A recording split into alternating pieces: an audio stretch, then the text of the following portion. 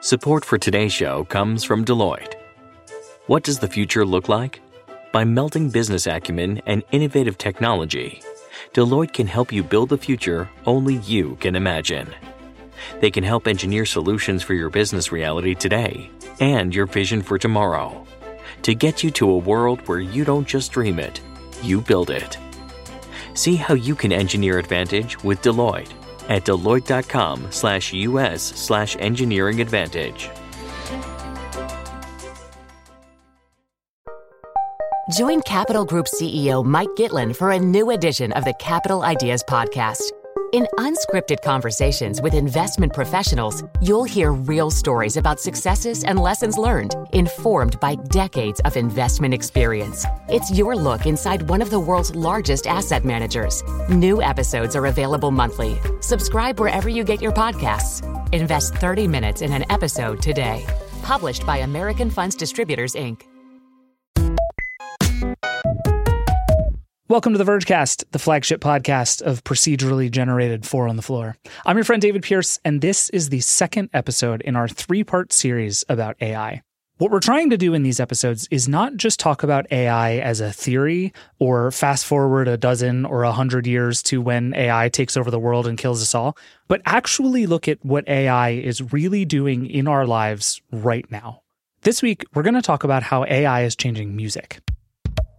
And we actually got started down this particular rabbit hole while we were making last week's episode about cloning your voice. Because in the making of that episode, we discovered this tool called Voicify.ai that claims to be able to train a model to sound not like your speaking voice, but your singing voice. As far as I can tell, Voicify isn't really a production tool so much as it is sort of a silly tool to let you make songs using voices like, I don't know, SpongeBob SquarePants. People dream high in the quiet of the night, you know that I got it. Or Michael Jackson's voice. Come my driver's license last week, just like we always talked about. But you can also train it with your own. So obviously, I had to test that. So I got out my mic, put on some headphones, and I spent about an hour singing a few of my favorite songs into a recorder. I'm not going to play those recordings for reasons of my own embarrassment, but also because, trust me, literally no one needs to hear that. But the thing is, you're kind of about to hear my voice anyway, or at least what Voicify.ai thinks I sound like. The process is kind of weird. You upload a bunch of stuff, it processes your voice, and then you just plug in a YouTube URL. It tries to extract the vocals, then sort of paste yours back in, and then rewrite the song using your voice. It's wonky, but it's super fun and pretty quick. So, without further ado, please welcome to the stage AI David Pierce singing I Wanna Hold Your Hand by the Beatles. Oh yeah, hon, tell you something, I think you'll understand. It's actually not bad. Like, I cannot stand the sound of my own singing voice, but that does kind of sound like me, I think. At least until you get a little further into the song, and then it all just completely falls apart. And when I touch you, I feel happy inside. Okay, I could do this forever. We made a lot of songs, but I'll only do one more here. This is Suspicious Minds by Elvis Presley by AI David Pierce. We call it a trap. I can't walk out because I love you too much, baby. Why can't you see? Oh, Lord. Okay, let's just move on before this goes any further off the rails or everyone stops listening because of my voice. Let's bring in a couple of actual musicians to talk about how AI is changing the way we make music. My guests today are Charlie Harding, a songwriter and the co-host of the wonderful podcast Switched on Pop, who has been on this show before. He is responsible for Laser Bong. It's a laser bomb. It's a bomb.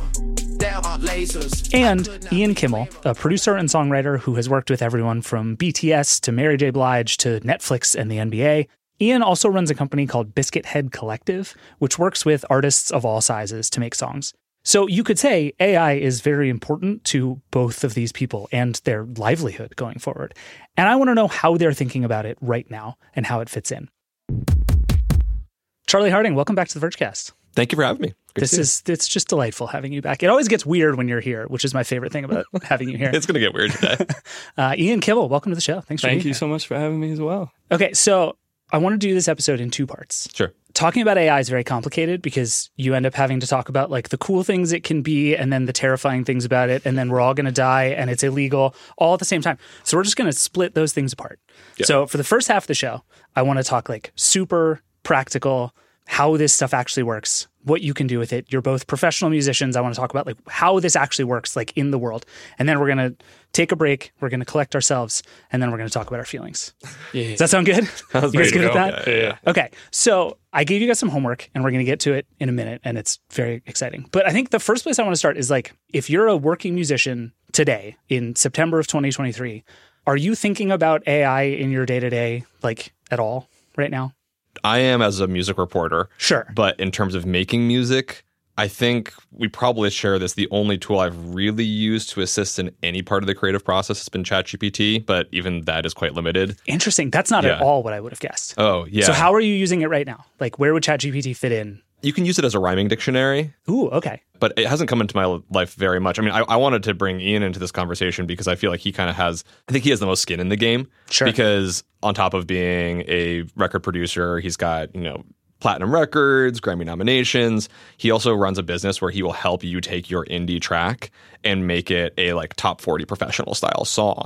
So if there's anyone who probably cares about the world of AI replacing musical things, he's directly invested in it. So I'm curious, how has AI been in your life? I mean, the number one thing to think about, at least when I'm jumping into it, is generally, we go back a couple decades and we're looking at people like going to tape and that kind of thing. And then we have things like VSTs, the plugins replacing all that.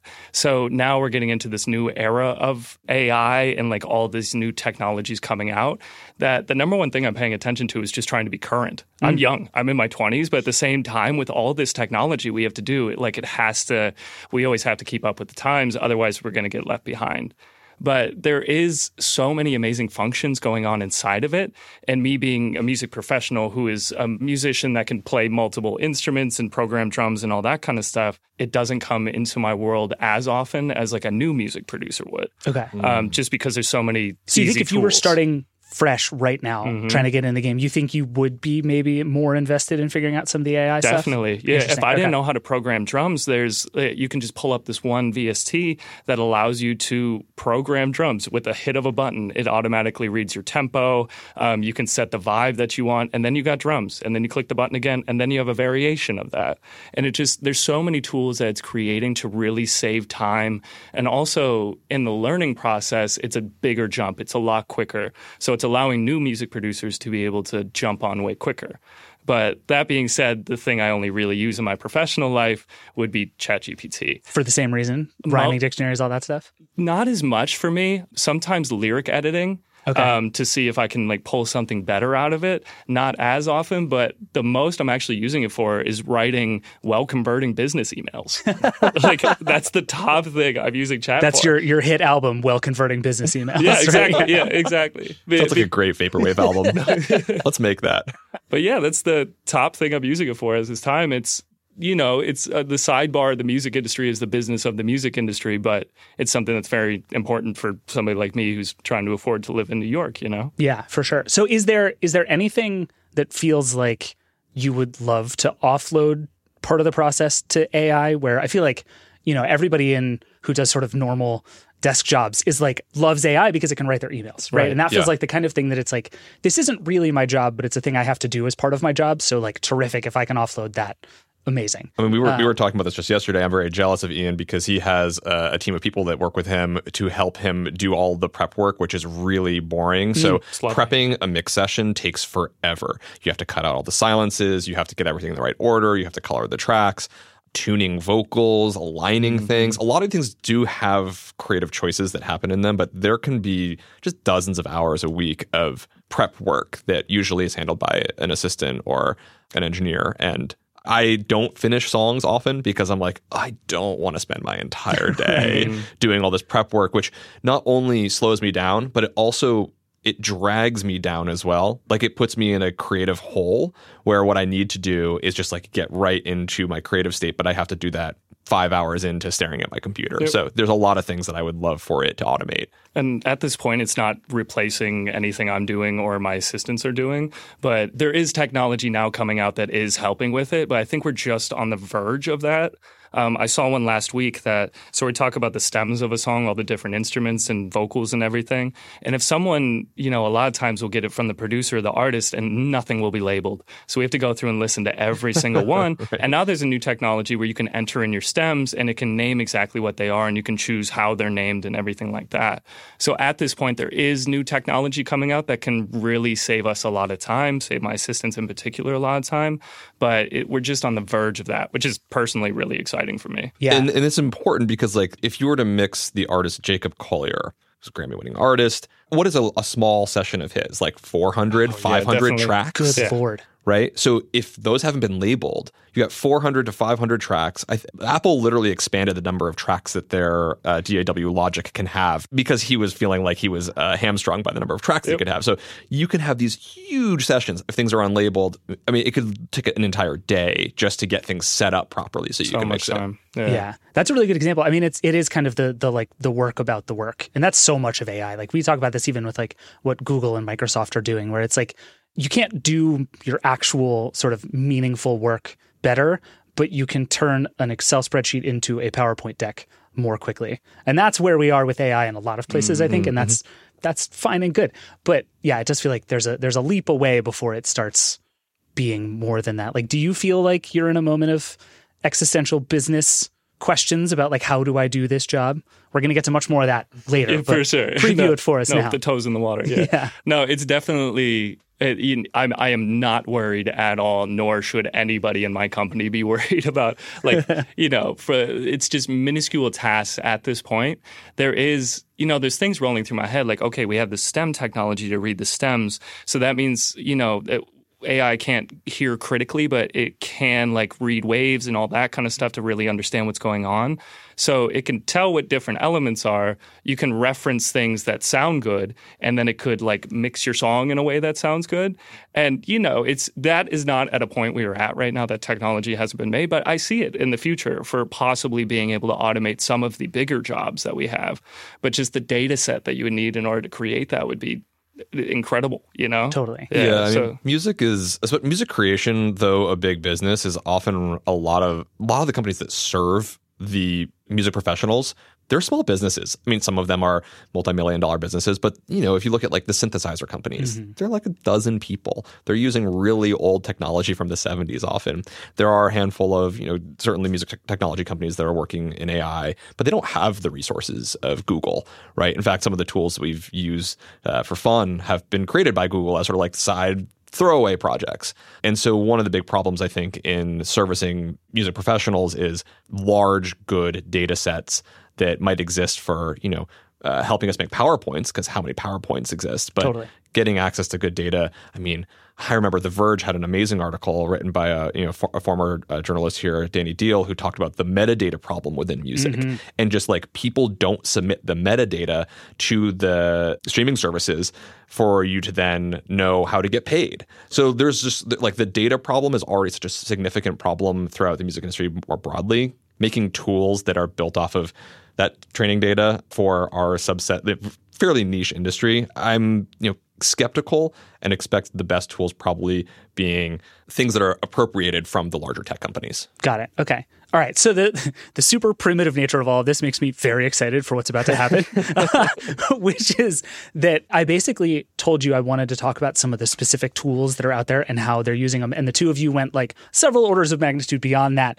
And you just made AI music, is essentially my understanding of what happened here. We made music using only AI tools. Okay. I want to walk through this whole process. I want to hear the thing that you made. I have not heard any of this. I'm very excited. But before you get into it, how was this process? You did this with very little notice or time. Was this fun? Was this awful? Did you make the worst thing you've ever made in your lives and you hate it forever? How did it feel? I feel like, Ian, you make stuff just every single day. How is this different for you? I'm curious. I'm so happy I was doing it with him, first of all. Like a lot of other people, this would have been so frustrating.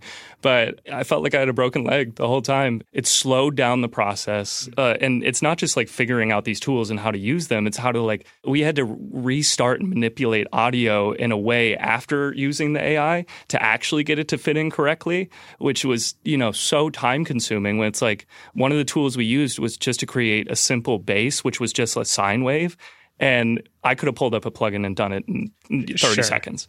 But in order to try and create a sine wave using some of these things, it took us 10 minutes, So it was just a slow process just going through the entire thing. And, it's really fun getting starter ideas and little things that I personally wouldn't think of and pulling those in. But using it for the entire process was very inhibiting. Yeah, I believe that. Yeah, I mean, learning any new tool is always going to slow you down, like with any studio tool as well. Like if you get new equipment in the studio, you got to kind of spend an hour learning it. So there definitely, we were held back by using new things while trying to be creative at the same time. That said, most of the material that we put together would have been a lot easier if we could have just used the existing tool sets that we already have. So it was a fun exercise, a set of constraints, and a fun excuse to hang out and make a song together. Love it. Let's do it. Walk me through, like, okay. You sit down to do this. Where do you start? Well, I had done a little bit of research the night before to make sure, and I cover music, and so I had a list of things I was curious about exploring, and we thought that we should probably begin with an idea, right? Like typically a good song is going to have some kind of hook, some kind of core idea that's going to guide it so that we know which direction to go in. And we figured we could use ChatGPT, which is that would be the top of the funnel. Everyone knows it. Let's see if we can use that for some sort of creative purpose. And so I came into the room and I had been talking about, I've just started a teaching position, which is really fun for me. I'm teaching at a music school, and I actually didn't finish my music major. So there's kind of this like imposter syndrome that I have of going into class every day and teaching something where I kind of dropped that major. And so I thought, well, let's go with that idea. And then I think you went a little further and were like, how about let's take it to like just the feeling of like not belonging. And so you made you have a way of prompting ChatGPT, Ian, that is sophisticated and results in some lyrics. I don't find it sophisticated, but thank you. Yeah. So essentially, he had the imposter syndrome idea, and I was thinking like, okay, what can we make this more standard song core lyrical content wise? And so what I thought of was like, okay, I have imposter syndrome, but imposter syndrome with somebody else, it'd be really easy to jump into a relationship. So I prompted a little bit of relationship, and then I also prompted it with, I have imposter syndrome being in this musical or in any world with AI also there. I feel like it's better than me. I feel like it can do better than me. So a lot of, the nouns and things like that were the verbs and everything were like electrical techie stuff like that, which is really interesting. Ian basically writes like a multi-paragraph long prompt that is just like, you have this way of just kind of like word vomiting, stream of consciousness, like maybe that will prompt interesting and creative things. And I think we came to the idea that like we would like the song to be maybe from the perspective of an AI that has imposter syndrome trying to exist in the world. Ian has this amazing studio in Midtown that has they're on the 8th floor with this giant window that overlooks the Empire State Building. So we had to make it also set in New York. Sure. So we sent that prompt in and we got back garbage. Yep. He used ChatGPT 3.5. He used 4. I used 4. I think 4 is supposed to be the more creative. Yeah. And so this is what we got from our just first verse after this big prompt. Woke up today in a world so bright, but shadows form beneath the city lights. You're soaring high while I remain tied to the ground by invisible chains. Starting a song with "Woke Up Today" has got to be the most cliche way of beginning a song. And it's like an off Broadway show that we're making here. Yeah. And so the real challenge here is it does write, the most cliche kind of lyrics. Very obvious end rhymes, bright, lights, remain, chains. Oh, that's kind of nice. It's actually made a slant rhyme. Sure. But it's really bad at like multisyllabic rhymes, which is what makes, a great verse, strange rhyme schemes and things like that. We were also upset that it was kind of vague. Good songs are going to have some specifics. Like you want the red scarf in a Taylor Swift song that's going to guide you through the entire narrative. And so we tried a different approach. I borrowed this songwriting tool from Jeff Tweedy of Wilco. And he's got this idea where you want to hack your brain and put together unlikely pairings of words are often where you find interesting new meaning.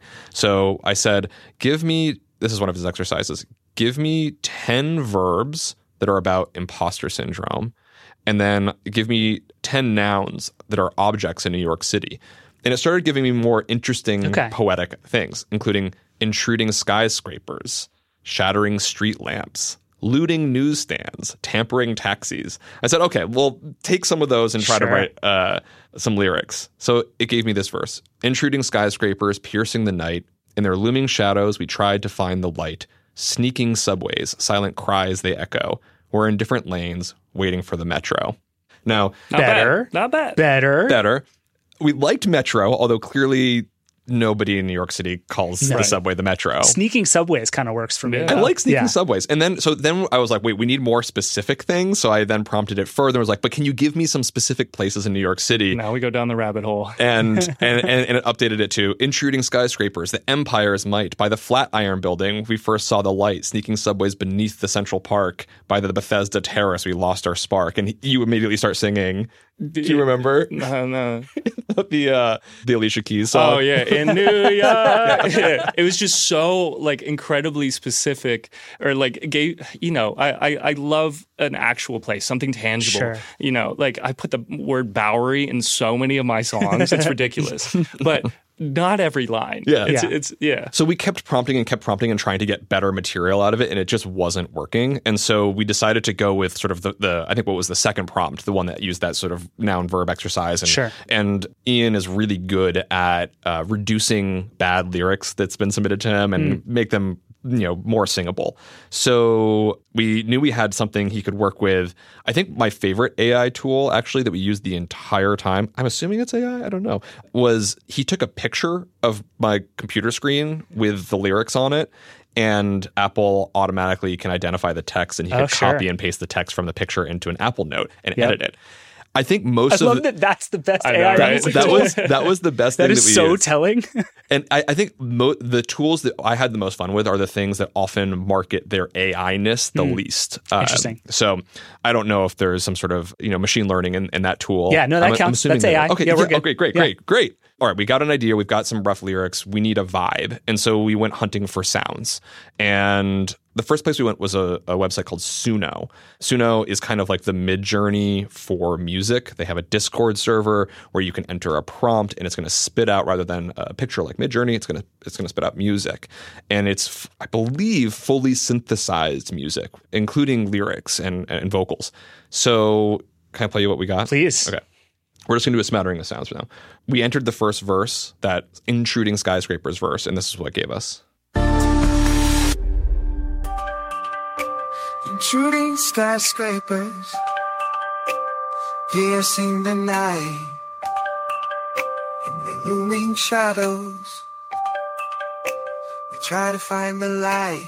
I was like, okay, I like the Nokia ringtone. We're going to use that. And we've got some vocals. So all of that was synthesized. That was all synthesized. You fed it text and it came back with that. That's right. Also, this is the full audio quality, like, to be told. Oh, yeah. Too. It's like this isn't being degraded at all through the listening process here. This is the full audio quality. It's basically Nokia ringtone quality. Exactly. Okay. And then actually, just like Midjourney, it will give you alternatives. So it gave us this other track as well. And this one we thought was kind of trash, but it has this. Yeah, I'm getting like bad country song vibes from this. Yeah, but we like this little sort of piano-y synth thing. Now we have the problem that we want these individual pieces of material to play with. So we go to a website called audioshake.ai, and they will stem your pre-existing music for you. We need it all separated. AudioShake will take that track, and it gives us the vocals, the little piano riff we liked from the first one, and some like other stuff, and then you can listen to them individually. So this seems like the kind of thing that I could see being useful for lots of things in the world, but not really in the music making process. Like, are you often pulling stems out of existing things when you're making music? Well, I mean, generally that's against copyright. So exactly. People use it for remixing. So sure. So especially when like it's a really old song, and so you do have the rights for it. Big name artists are actually using this tool to be able to get the stems to be able to remix. Right. Yeah. You also see it all over TikTok and stuff. They're using it to like isolate the vocals and stuff like that. Kind of stuff. Yeah. Right. Okay. So isolating vocals. Shooting skyscrapers. We now have isolated vocals. Okay. Right. And we have a little fun riff, this little synthy thing. I do like that. My Nokia the ringtone is yeah, nice. Okay. So that's the first sound we assemble. We've got Suno. We also pulled piano riff. That thing from the Bad Country song. Yeah. We got that as well. All right. So we got those sounds.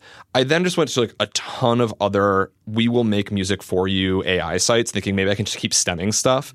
And a lot of them are really bad. The quality of music that we were getting back would not fit like top 40 pop kind of vibe. They're much more like background advertisement, sort of mood music. But we figured maybe we could, get inspired by one. And so we went to a place called Soundful and heard this music, which I think sounds like a pharma ad. Side effects include dry mouth. Yeah, exactly. And we're like, okay, so we took this to Audio Shake and we got the piano. Which the quality is not great, but this guy's a wizard, and we knew he could do something with it when we play with it. We got a few more sounds. We went to Splice, is one of the biggest libraries of samples, and they have a new tool that will automatically pair different samples together for you as sort of like a starter. Okay. And we went to their beta AI tool, and they made this sound for us.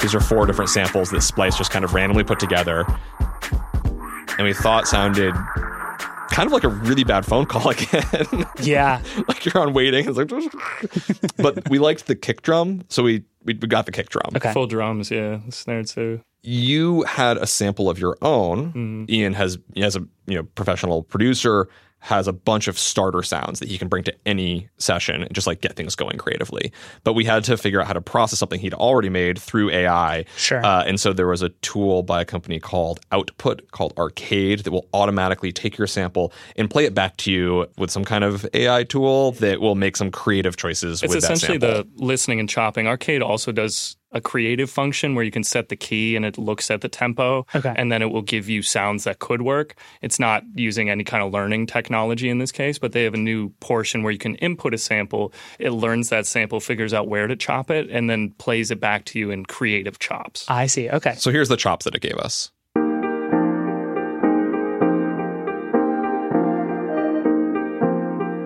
All right. Now we have a selection of sounds. Like basically, we have lyrics, we have collected our paints, we got to now put something together. Right. And all in different keys, all in different tempos. I think that whole process took us like 2.5 hours of getting all that material and just like getting something to work with. And we have a lot of piano tracks. A lot of piano tracks. I've been keeping track, yeah. Yeah. I'm feeling this is going to be a very moody song. We were thinking moody. I mean, because we actually I didn't say we did make a little reference playlist of artists that maybe could inspire the vibe. We definitely wanted moody piano was on there. We wanted a sort of mid-tempo, happy, sad, walking through New York in the rain kind of thing at night, but it's like neon all around. All right, so that's the vibe. Yeah. And with all of that prompt, we probably could have written a song or two in the amount of time that it took us to collect these sounds, which are very lo-fi and need a lot of processing to make sound good. So Ian takes first the piano and gives us this riff, the piano from Suno.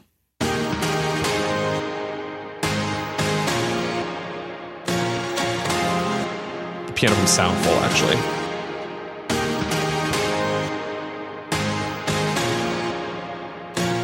Which, sounds a whole lot better than... Oof. Yeah. That's where I started, yeah. So that's where we start. And then I think we had these like interesting... We had those like sparkly sound effects. Those Nokia, yeah. We piled them together. Mm-hmm.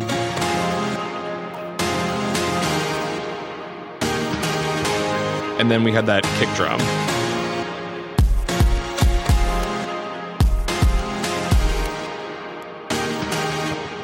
It took us probably a half hour to process the sounds to actually sound better than they initially did.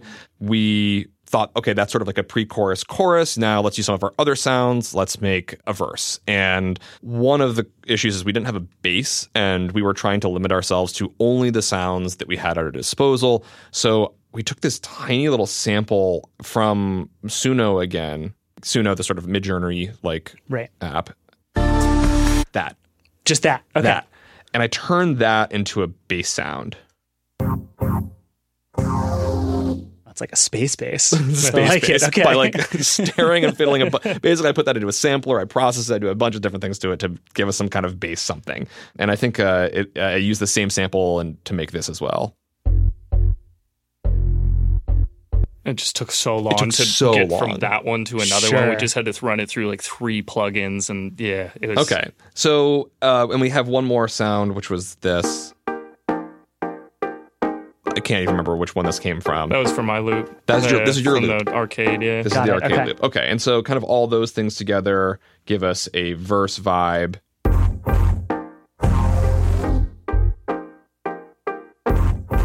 And then I think there's this other little chirpy sound. That was the piano. And the sounds are like they've got a lot of texture, we'll say. I think they sound kind of like the Nokia ringtone is probably the best metaphor, but for me, it's like those really bad MP3s that you definitely didn't download off of Kazaa or Napster, 20 years ago. That's kind of the quality that they came in. Yeah, there's that one that it kind of makes you want to like peel your headphone off just to make sure it's like you didn't blow your speakers. Yep. Yeah. So the next thing is, okay, we have a vibe, we have some lyrics, we've got to put together some kind of what we'll call top line. We need a melody that's going to go on top. This is where I think we gave up on trying to use an AI to write a melody. I was just like, Ian, get in the booth. Sure. I just started riffing and see what would work. He puts on some auto-tune. Here's what he gives us. Intruding skyscrapers, pierce through the night, looming shadows under the city lights. Not bad. He kind of has massaged the lyrics. Mm-hmm. I will say that I think Intruding Skyscrapers is a terrible opener to a song. It's very wordy. Yeah. Intruding Skyscrapers. It's a lot of syllables to say at the very beginning. It doesn't roll off easily. No. So we build a whole bunch of melodic ideas, pair them with these lyrics. Ian puts down a whole set of vocals for the entire song. The more interesting thing, though, is we can't use his voice. We have to use someone else's voice. So we send this through voiceswap.ai. If you want to release a track with them, they will actually allow you to license their professional singers. This is one of the few tools that has actually made pretty high quality tools specifically for musicians. So they're actually generating models like with specific musicians, right. And then you can plug your own stuff in and get their generated stuff out. If you license it for a couple $100, basically. Sure. So this is for journalistic demo purposes only. We're not releasing this song. And so do we have a name for the song, by the way? Have we titled it yet at this point in the process? I Don't Belong, probably. Yeah. Okay. You haven't heard the chorus yet. Oh, you're right. I apologize. All right. I Don't Belong, parentheses, Intruding Skyscrapers. Exactly. That's it. Perfect. All right. So we send his voice through the voice model. Mm-hmm. Intruding skyscrapers, pierce through the night, looming shadows under the city lights.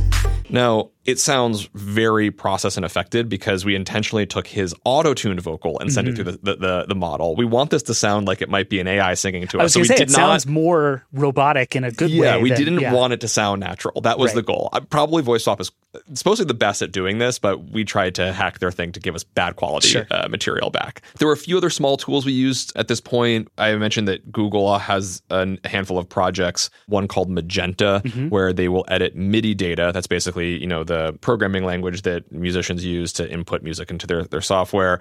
And we had made this little rhythm on our own.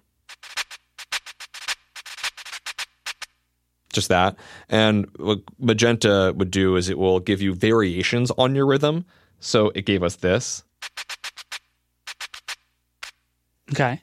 I mean, one of us could have done this, but we just figured, all right, there's one It's nice interesting little how variation. many of these tools are doing kind of roughly the same thing where it's like, I mean, they're basically all ChatGPT, right? Like you say, like, here's a thing, give me other versions of this thing. And it's able to do that with sort of some level of competence. But there's so many moments in this process, it seems like, where you've said like, okay, we need to put all these pieces together, or we need to start from scratch and get somewhere, and these tools are just, they have nothing to do. I mean, because I just need one little percussion idea, and I honestly don't. There's probably some tool somewhere, but if you ask me, can you go interpolate and make me an interesting little top percussion moment, it would have been faster to program. But anyways, I used Magenta to make this little.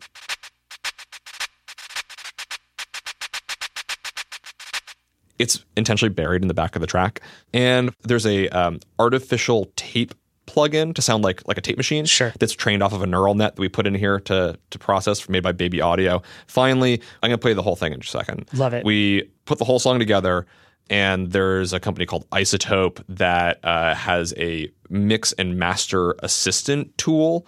Their mixing tool is called Neutron, and that will go on every single track, and you can basically say, hey, mix this track for me. And then at the end, on the full master track, you put Ozone, and same thing. Rather than mixing and mastering the song ourselves, we just hit the master assist with a license that iZotope gave us to make this song. And iZotope specifically is pretty widely used, right? I don't know how much the AI stuff is, but the iZotope thing is actually pretty. And this is a known. great example of like the AI marketing around iZotope and Ozone is just like a tiny little slice of what that's for sure being used for. I think they're mostly chasing after the people who are doing the top of the top work and know the sound so well and just want to make a really big help tool in order to jump on. They don't want to necessarily take someone from like 0% to 10%. It's more, for sure. Yeah, that makes sense. So anyway, do you want to hear the track? Yeah. Here's what we got. This is I Don't Belong, parentheses, Intruding Skyscrapers.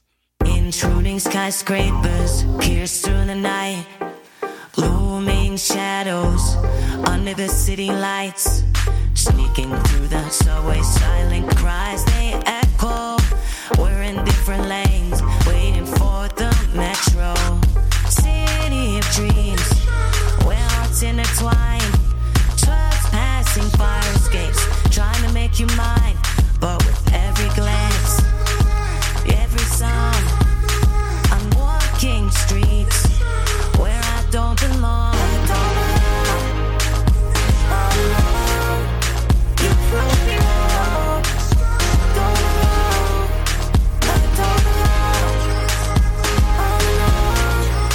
You prove me wrong.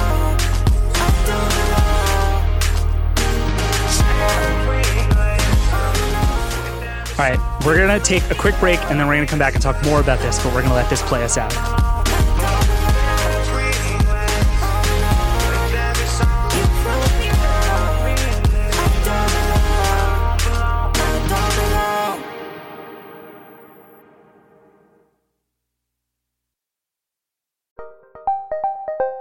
Did you know the Capital Ideas podcast now has a new monthly edition hosted by Capital Group CEO Mike Gitlin? Through the words and experiences of investment professionals, you'll discover who was their best mentor, what's a mistake they made that changed their approach, and how do they find their next great idea. Subscribe wherever you get your podcasts. Published by American Funds Distributors, Inc.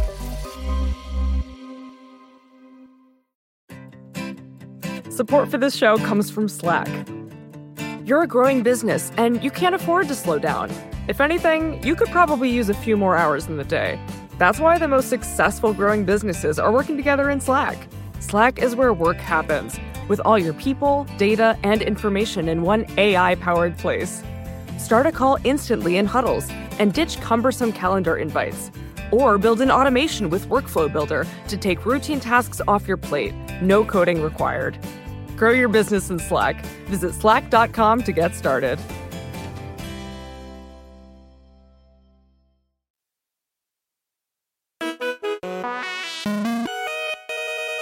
All right, we're back. We brought in Nilay Patel. Hi, Nilay. Hey, what's up? It's time to talk about our feelings. But first, I want to know, you were sitting in the control room listening to the song. What do you think? Is it a song? Do we have a banger on our hands? I think someone needs to go in and move those drums into the pocket.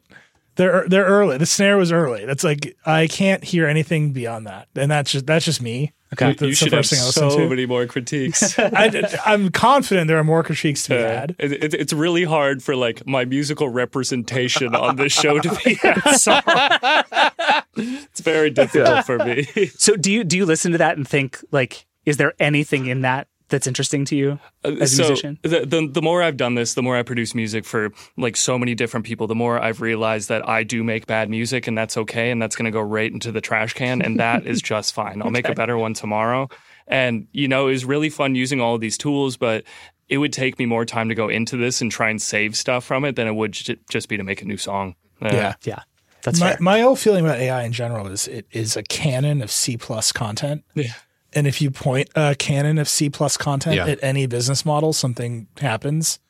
And that song, like, that song is like a cannon blast of C+ content, right? I think the biggest problem was that we used that piano, which came from what sounded like a pharma ad. And so we started from a terrible source material. I remember when you were working with it, we're like, we're not going in the right direction. What are we going to do? And I was like, we got to make the verses got to be minor because it's too happy. And it just like, we ended up making like slightly better remixed pharma music. Yeah. So I don't know. I mean, look, have you listened to the radio lately?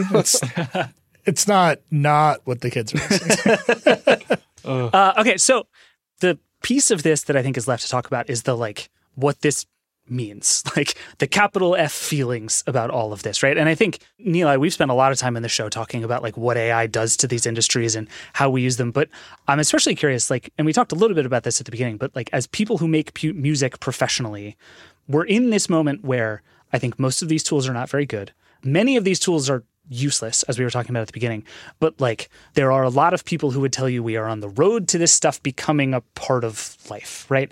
And I guess the first thing I wonder is like the story of technology helping us make music goes back forever, right? And there have been these sort of moral panics about auto-tune and the idea that you can make drums on your computer instead of having to play drums, and everybody gets up in arms about that. Like, is AI different from those things, or is it just kind of another technology on the spectrum of how we make music, which is a forever changing thing? I don't think this is any bigger of a step than we've had in the past, just because a lot of the AI technology that we have is just doing little steps if you really look into it. So we have like Splice that has every loop under the sun that I can just drop into my song and it can or cannot work, but I instantly have a great quality, let's say, drum recording.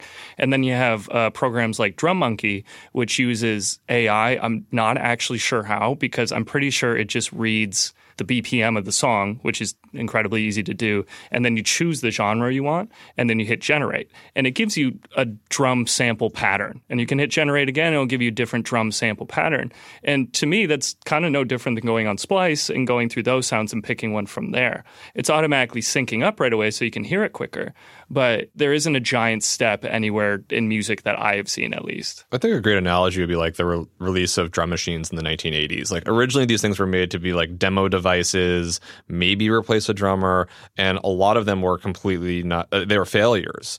The most important sound in contemporary popular music is probably Roland's TR-808, the drum machine that was a failure, ended up in pawn shops, and early hip-hop producers start thinking, well, that's a cool sound. If I misappropriate it and use it in these different ways and I mix it in interesting ways, this thing which sounds kind of like a toy actually sounds amazing. And it took decades for these rejected devices then to become the mainstream sound. I think what will be most interesting are the weird sounds that you can get out of these tools, kids in their basements figuring out how to misuse them, at least at the state we are today, to create new, interesting, creative material. But this was mostly a really challenging exercise, with the exception of Isotope's tools were very usable, very useful. I mean, we use those every day professionally anyways. Apple's iPhone was very useful, and ChatGPT was mildly useful. You brought up Autotune, and the panic over Autotune, it's important to just remember when Autotune first hit as an effect, they lied about it because the stigma was so incredible. So Believe by Cher, they overdid the Autotune. And there are articles upon articles where the producers of that song just invented other lies to claim that they had done something that was not use Autotune on Cher, because they were so worried about the stigma of having used the software. And now it's like everyone just uses it all the time. And I think we're in that moment with AI just like across the board creatively, where no one wants to cop to it, but it's just going to be in the background of all these tools that we're using all the time. And the question is, can you make something that sounds different or great?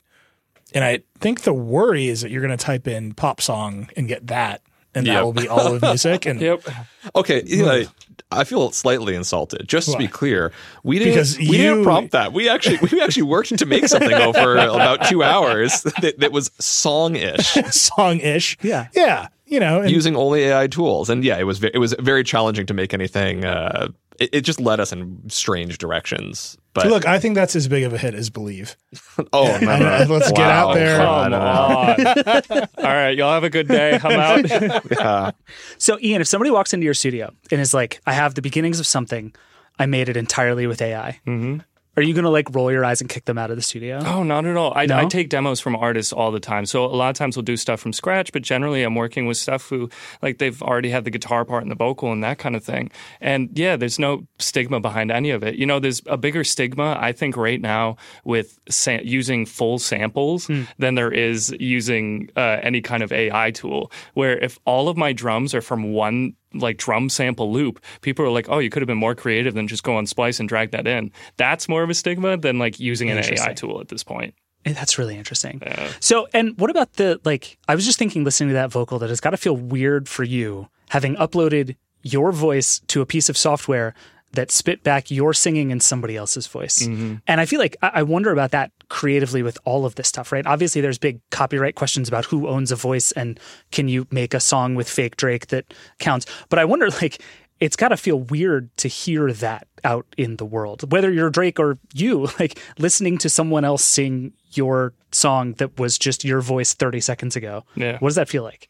I mean, for me, I like my voice, so I'd rather just stick with my voice. But I work with so many vocal producers or producers in general, top-line writers, that do not like their own voice at all.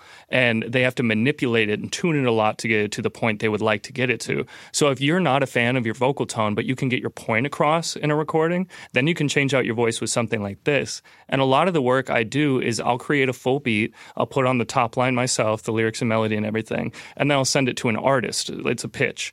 And if they like the song, they'll remove my top line and put theirs on and keep everything else. So essentially, you don't have to keep the AI generated voice, but it gives a reference for a pitch situation. Interesting. This is also just like an age-old issue. People feel uncomfortable with their voice, and there have been hacks that we've used for decades, whether that's reverb and compression, or oftentimes, in fact, when you went in the booth, the very common thing to do when you're trying to improvise melodies and top line over a beat is you just put on auto-tune almost to max, and it lets you be looser and freer. And so I think there's actually something there's something liberating about being like, I don't feel good about my voice, but I know I can make a song and I can make it sound better if I just, massage it with these tools.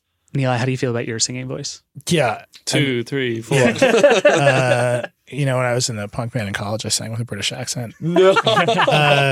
That's AI right there. That's just some straight, Al Jurgensen did it in Ministry, and I'm going to do it too. And that was the road I was in. You said there's copyright issues. There aren't, though. That's actually the thing, right? That your voice is not protected in that way. There's like a handful of laws at the state level that might protect it, but none of it's ever been tested. And the real question is not, can I sing into a computer and have it sound like whoever so I can send it to someone else and can I distribute that and tell everyone it was Drake? Right. Or tell everyone that it sounded alike to Drake.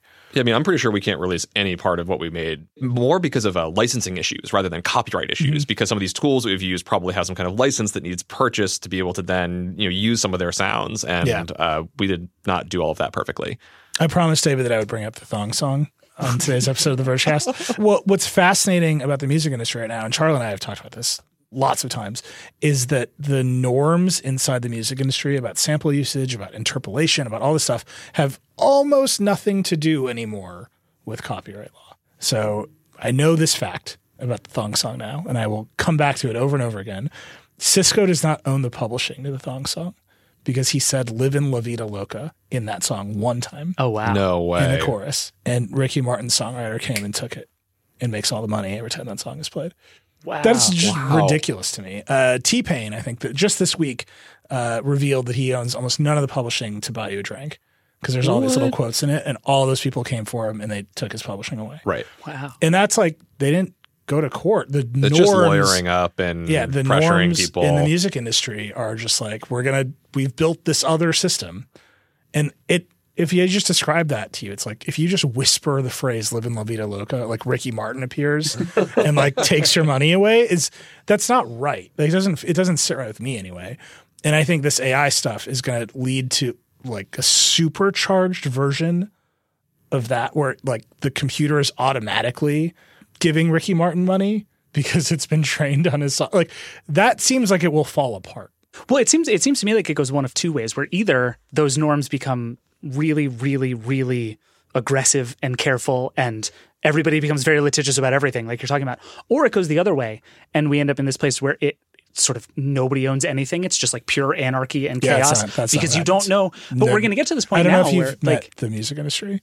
I mean, everybody's going to get real litigious at the beginning. But like we're once described as a cruel and shallow money trench. But like we're going through this with ChatGPT right now, right? Yeah. Where it's like they're like, oh, well, this sounds like the book that I read or that I wrote. And OpenAI is just like, who's to say? And it's just, we're just like, we're putting so many black boxes between I made something and something else exists that is kind of similar to the thing that I made, that I wonder if it's just going to get harder and harder to understand provenance and where all this stuff came from and what counts as a sample and who's responsible and where. And it's just like, I suspect. But this, when you say like, how do you feel about this is the thing that gives me the most uncomfortable feeling, because they're not going to not try, right? And they're already trying really hard. Like YouTube has a deal with Universal, which seems very terrifying to me, and they've already built this bizarre system where Charlie came on and we talked about Olivia Rodrigo's handing out publishing credits on an episode of Decoder, where Olivia Rodrigo's like, fine, Paramore can have a credit, even though probably shouldn't. Right. Or like the Taylor Swift ones. The Taylor Swift one's even really more, shakier. Right. And it's like the industry has decided they don't, inside the family, they're not going to fight. Right. And the famous people will just like collect some money from new artists. And you just keep spinning that up with AI. And you're like, oh, eventually the rich are just going to get richer here. In like ways that I think disincentivizes anyone from trying to make anything new. Like you might as well in that case then just try to flip samples as creatively as possible and hand the money back out. Right. And that's the feeling here, that it's like the music industry's response to AI is to become even more corporate in a way that just makes me like I'm an old punk rocker. Like that seems like not what you should do. You know, like you should, like the kids should revolt against all of that. And like Olivia Rodrigo should be like, I'm definitely not paying you. But in the same way, the industry, as I've noticed, is getting a lot politer in some ways. And I realize when we think about that, it might not look that way. But, you know, when I have writing sessions with people now, there'll be 4 people in a room. And let's say 3 of us do 99% of the work. And the other person lays one bass note down. That's 4 equal splits on publishing. And I kind of see it the same way with, you know, you're anticipating the lawsuit and there's going to have to be a payout regardless and like all of this stuff just to make it go away. Like there's definitely that side of it. That's why you add the credits initially.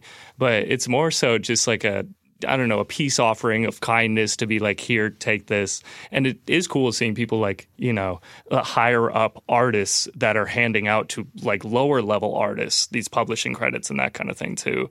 So I don't know, the way I think about it is getting politer. But yeah, when we thinking about AI in the industry, it's corporations. Yeah, which is scary. And then it's automated. That's the thing that gets me. It's like, okay, some artists are handing out some credits as they go through a writing session. Okay, like I don't know how you feel about Ricky Martin, but like yes or no, that happened, right?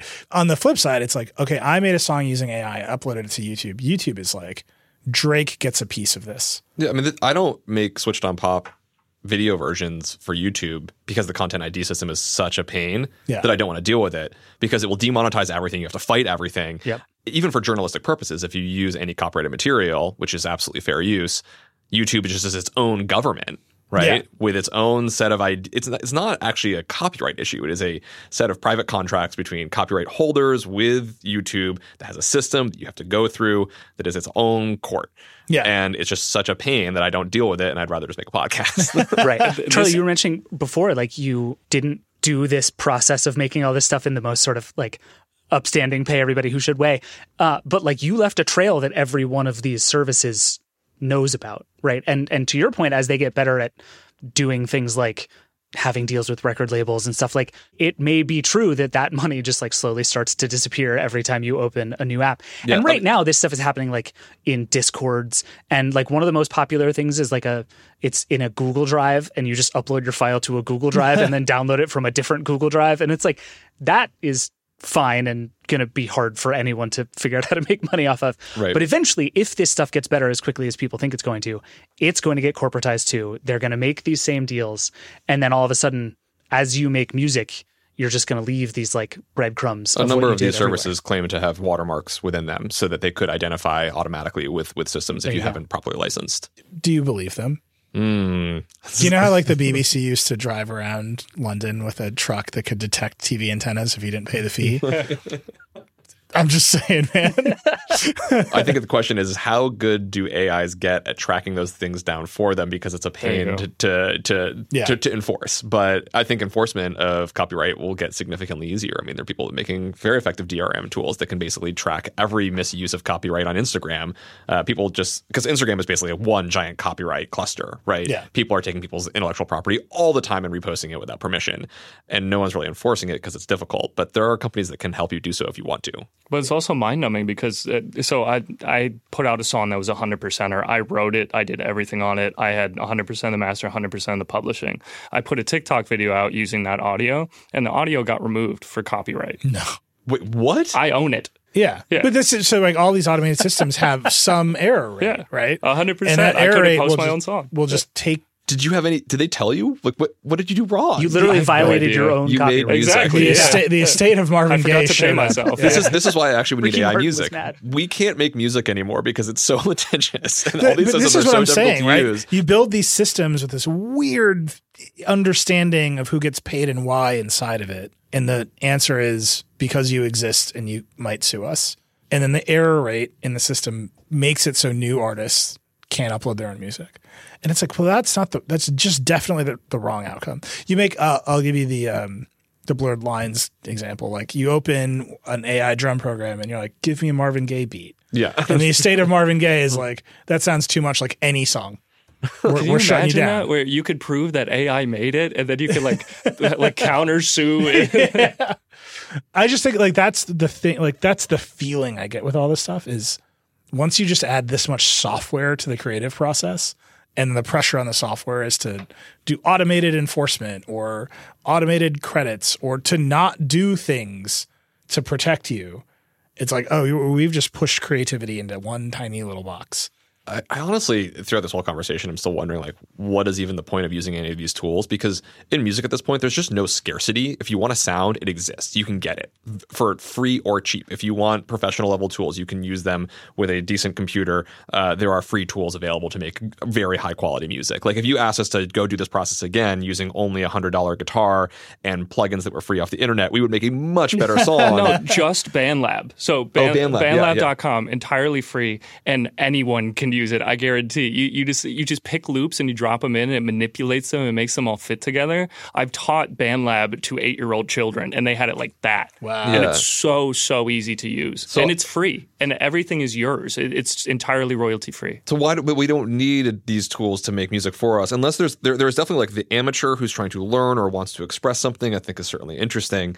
But as you know, working professional, it's kind of like if you want the high quality sound, you're not getting it from these things. So why even like deal with the future headache that Eli is discussing? You put yourself in that world. Yeah. But this is just at the bottom of the curve, though. I mean, that's kind of right. This is the 808 example. Like it didn't work for that workflow, and then the stuff got discarded, and then people who were not part of the gatekept system were like, we're going to use it for our own thing, and that became a dominant sound. Like, that's the pro case here. There's also the this idea that culture radically shifts and that all we want is completely individualized art, which doesn't seem very human, but perhaps that happens. And then we all make our own songs that are in our own perfect little world. The thing is right now, already there is so much high quality library music, like better pharma sounding music that you could go listen to, which is like your own special personalized playlist. And actually that's not what people usually want. They want to be in conversation with culture, what other people are doing. And so that world doesn't really make sense to me. And it goes back to something you were saying at the very beginning, which is like, if what you want is an easier way to make like a music bed for your YouTube video, tools abound and they're getting better very quickly. If you want something that is like good and high quality and will make you feel things and care about things and like be on the radio, we're kind of nowhere. And still. I still think these tools they're pretty janky most of the time. We just did an episode. Jimmy Buffett recently died, and so we did a little tribute episode to him on Switched On Pop. And I had to make a promo for that episode, and I was like, can I just find Jimmy Buffett-esque music? And I couldn't find anything good on Splice. And I went to some AI tools and was like, make me a Jimmy Buffett song. And I was just like, screw it. This is so annoying. I brought out my acoustic guitar and I just strummed some chords and it sounded way better than anything else I could generate. Well, when JimmyBuffett.ai launches, we're having you all back and we're doing this again. Wow. But until then, thank you all for being here. This was unbelievably fun. I really appreciate it. Charlie, will you play us out? Yeah, run it back.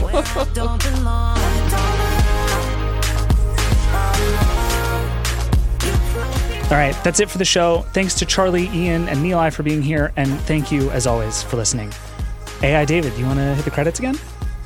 If you have thoughts, questions, feelings, or other songs you'd like to hear AI David sing, you can always email us at vergecast@theverge.com or keep calling the hotline. 866-VERGE11. We love hearing from you. And the Meta Vergecast episode is coming soon, so if you have questions about The Verge or The Vergecast, send them in quickly. This show is produced by Andrew Marino and Liam James. Brooke Minters is our editorial director of audio. The Vergecast is a Verge production and part of the Vox Media Podcast Network. We'll be back on Wednesday with some more Apple talk and with plenty of new news on Friday. See you then. Rock and roll.